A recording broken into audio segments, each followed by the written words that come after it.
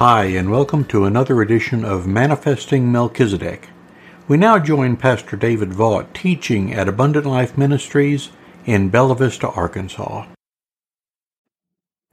This is part 5 of a study that we named Partakers of the Divine Nature. As usual, we will begin with a quick review, starting with our key scripture for the study. This is found in 2 Peter chapter 1, verses 3 and 4. I'm going to read it from the New King James Version. Scripture says, "As his divine power has given to us all things that pertain to life and godliness, through the knowledge of him who called us by glory and virtue, by which have been given to us exceedingly great and precious promises, that through these you may be partakers of the divine nature, having escaped the corruption that is in the world through lust." Now, in our last lesson, he taught us about the circular nature of the process through which he is leading us. And he showed us how each of the three aspects of his nature, the Father, the Son, and the Holy Spirit, are taking us into the destination of sharing his divine nature. So for we Christians, our origin and our destination are known to us. And our origin and destination are assured because of these greatest and most precious promises that he gave to us. Promises that we should become partakers, which means sharers in the divine nature of God Almighty himself. We also looked briefly last time at some of the attributes of our Father God in his omnipotent power and his omniscient knowledge and his omnipresent and omnitemporal existence across the entire universe of space and time. And we even glanced briefly at his existence apart from natural space and time in the realm of only the Spirit, although I know that's kind of hard to comprehend. He, you see, as Spirit, exists in and beyond all physical boundaries and natural limitations. And as the omnipotent Spirit, he rules all things spiritual as well. In other words, having made all temporal things from himself, he exists within them and they exist within him. And being who he is as Spirit, he also rules high above everything spiritual as well.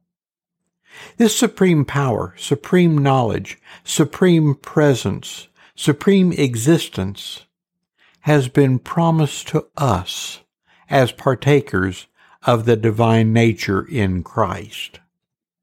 And he placed this power to rule all in Christ, as we see in these verses in Ephesians chapter 1. This is Ephesians 1, verses 20 and 21, again from the New King James Version.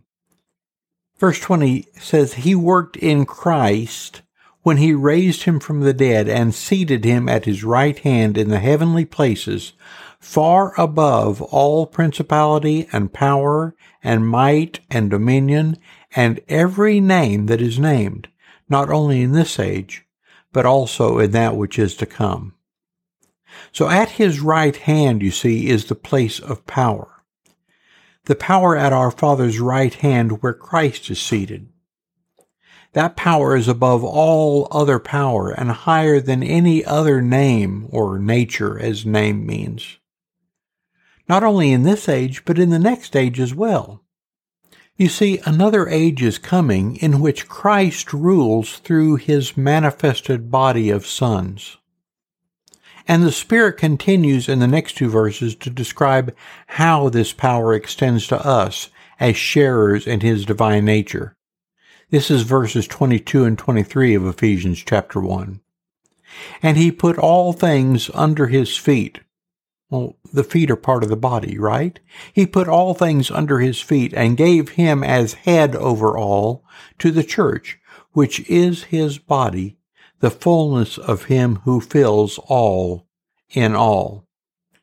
These verses extend the power found at the right hand of the Father, where all is placed under his feet, which is a part of the body, as I said, to the church. You see, the Father gave him to the church as the head over everything. And because the church, the ecclesia, as it says, is his body, then all is placed under the church as well. Now, this may be difficult to understand in the King James Version. I like the way this is rendered in the Concordant Literal Version. These are the same verses from the Concordant Literal, where it says, "And he subjects all under his feet, and gives him as head over all to the ecclesia, which is his body, the complement of the one completing the all in all."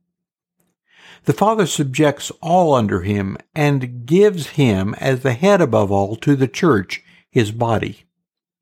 Now look at the definition of the church in the last phrase. The complement of the one, completing the all in all. Here's the same definitive verse 23 from the Amplified Bible to the church. It says in verse 23, "This is his body, the fullness of him who fills all in all. For in that body lives the full measure of him who makes everything complete, and who fills everything everywhere with himself." You see, these greatest and most precious promises describe what it means to share in the divine nature with us, the body, the ecclesia, which is destined to complete everything by filling everything everywhere with himself. And the process by which he accomplishes this, again, is through his body, through the ecclesia, the church. And so he is teaching us the steps that he is taking to fulfill in us these greatest and most precious promises. He is teaching us about the process. He is using this process to bring about his plan and purpose in creation. Now, he also showed us that Jesus Christ our Lord is the example of what it means to be a sharer of the divine nature. And we've been finding these greatest and most precious promises scattered throughout Scripture. In many cases, we find these promises hidden in verses that we've read all of our lives without seeing them as our Father's most precious promises concerning our destined nature in him. So today we're going to take a deeper look at these greatest promises and what he has destined us to share with him. So we know that our key scripture tells us that he has given us his most precious promises, and that the result of these promises is our partaking or sharing in the divine nature.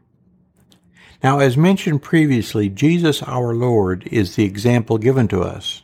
He embodies the fulfillment of the promises which exhibit the divine nature. The Apostle Paul wrote about this manifestation of the promises of God within Christ in his second letter to the Corinthians. This is 2 Corinthians chapter 1, verse 20. I'm going to read from the Amplified Bible. It says, "For as many as are the promises of God," and they are many, "they all find their yes, their answer in him, Christ. For this reason we also utter the Amen. So be it. To God through him, in his person and by his agency, to the glory of God." All the promises of God, it says, find their yes answer in Christ. This includes every promise of God, including the greatest promises of sharing in the divine nature. God makes promises throughout Scripture. He made promises to Adam, he made promises to Noah, to Abraham, to Moses, to David, to the children of Israel, and so on.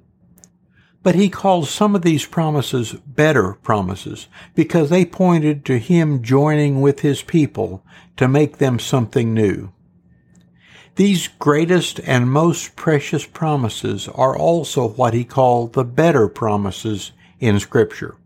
And even though God made promises to people throughout Scripture, there is one promise mentioned in Scripture that God made before he created anything.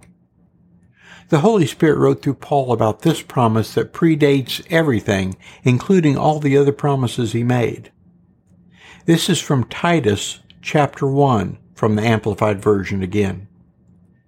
It says, "Resting in the hope of eternal life, life which the ever-truthful God, who cannot deceive, promised before the world or the ages of time began. You see, the promise made before the world or the ages of time began was that of eternal life. Eternal life is an attribute of the divine nature. Divine nature includes divine life, and that life was promised and began before the ages of time and extends through all the ages of time. And it is because of His life. It is His life, and because of that it continues even when the ages of time cease to exist. Who did He promise it to before the world or the ages of time began? Who else was there? Who was with God before time? Only Himself, and we in Him. Remember that He chose us in Himself before the foundation of the world. We can read that in Ephesians chapter 1, verses 4 and 5. This is Ephesians chapter 1, 4 and 5. It says, just as He chose us in Him before the foundation of the world. That word world there in the Greek is cosmos, which means the orderly arrangement of everything. Just as He chose us in Him before the foundation of the world, that we should be holy and without blame before Him in love, having predestined us to adoption as sons by Jesus Christ to Himself, according to the good pleasure of His will. This is an aspect of the greatest promises, the better promises, the most precious promises of God. And He made these promises to Himself and to us in Him before the foundation of the ages. You see, the Elohim promised the Elohim. That's a plural word for God. John wrote about this promise also in his first letter to the church. This is 1 John chapter 2, verse 25 from the New King James. He says, and this is the promise that He has promised us, eternal life. This is the promise, eternal life. But the achievement of eternal life in this world is a manifestation of God.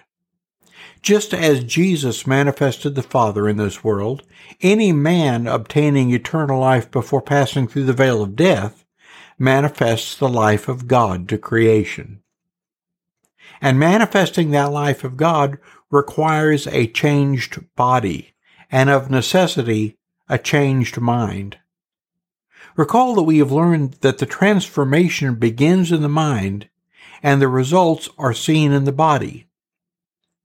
Now, someone with the mind of Christ, which we have, thinks the thoughts of God.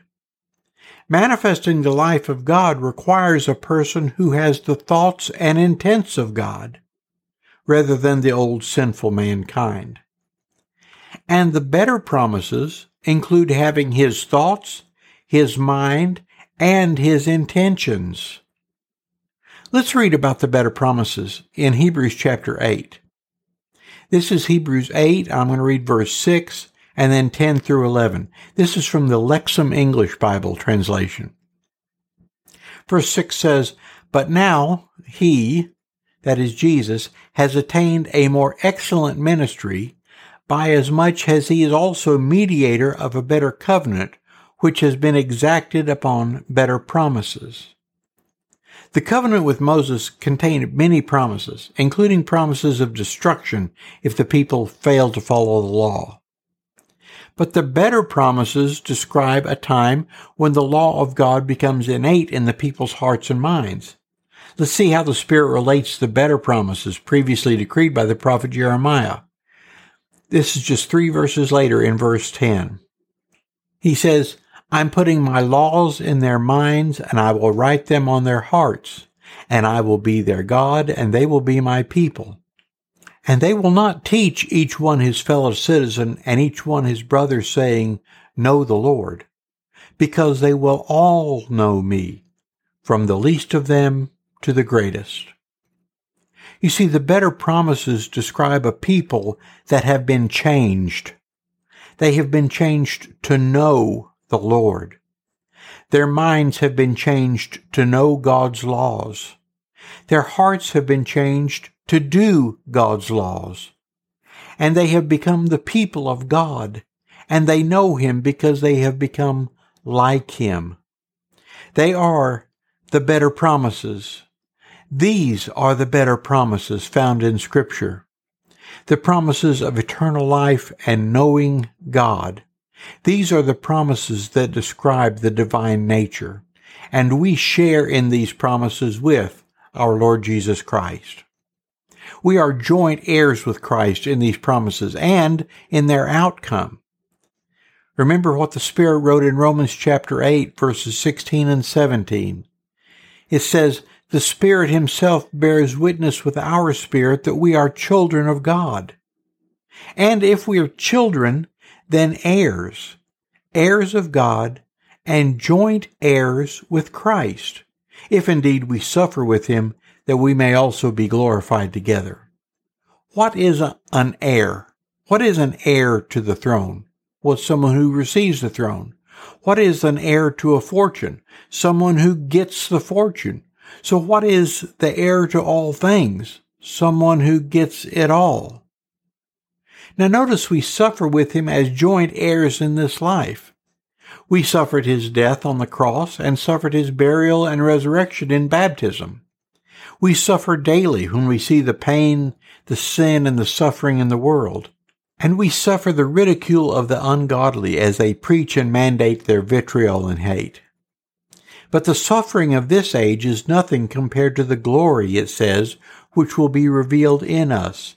The Spirit continues in verse 18. Verse 18 says, "For I consider that the sufferings of this present age are not worthy to be compared with the glory which shall be revealed in us. For the earnest expectation of the creation eagerly waits for the revealing of the sons of God." Now we also share in His sufferings when we witness to others and talk about His death on the cross, and when we remember His suffering on our behalf in our own minds and bodies. Peter also equated the suffering of Christ with the glory to be revealed in us. This is from Peter's first letter, speaking about his personal experience. 1 Peter chapter 5 verse 1 says, "The elders who are among you I exhort, I who am a fellow elder and a witness of the sufferings of Christ, and also a partaker of the glory that will be revealed." Peter describes himself as a witness of the sufferings of Christ. He was there. Now we know that he personally witnessed the sufferings of Jesus. But his statement here also denotes the ongoing experience of suffering as a Christian and an elder in the church. And again, the suffering is related to being a partaker of glory, which has not yet been revealed or manifested. When I consider the words of Peter and Paul in these verses, it makes me think about my own feelings about Jesus' suffering. I suffer mental anguish when I think about what He suffered for the world, and the world at large doesn't even know nor seem to care. I suffer spiritual anguish when I see the sin and blasphemy that continues to run rampant in the streets of the world. It manifests as anger or sadness. It hurts my soul when I think of the millions of babies being slaughtered by abortion in this and almost every other country in the world. And it makes me want to cry in revolt when I see what the liberal people in the office now are doing to this country that I love and swore to protect. But is that the kind of suffering Paul and Peter are discussing? Mental anguish? Sadness? Is that the suffering of Christ or just my own moral outrage? Should we be feeling physical pain and suffering because of His death, or should we be feeling the elation of His endless life surging through us? What other suffering might we endure because of our growing relationship with Him? What do you think about suffering with Christ as Paul and Peter describe it here? You see, I believe the Holy Spirit has given us some things to think about with the apostles' comments about sharing in His suffering. Let's spend some time between now and the next lesson thinking about what Paul meant when he said he wants us to know the fellowship of His suffering. We've often looked at these verses in Philippians chapter 3. This is Philippians 3, verses 10 and 11. Paul says, that I may know him, and the power of his resurrection, and the fellowship of his sufferings, being conformed to his death, if by any means I may attain to the resurrection from the dead. You see, that's the resurrection we've been discussing. This is the fulfillment of his most precious promises. Experiencing this resurrection manifests the greatest promise of our Father in this age. This fulfills the promises made before the world or ages of time were created. This resurrection denotes the fulfillment of our Father's beautiful plan for his sons. And we must come to terms with our understanding about the fellowship of his suffering and being made conformable to his death. Well, those are some heavy things to think about this week. But let's get together again and discuss them in our next lesson. Thanks. We hope you've enjoyed today's message. If you would like to know more about our church or Abundant Life Ministries, or if you have any questions about today's message, please email us at abundant_life@att.net. Again, that's abundant_life@att.net. Until next time, we pray grace and peace for you in all things in Christ Jesus. Goodbye.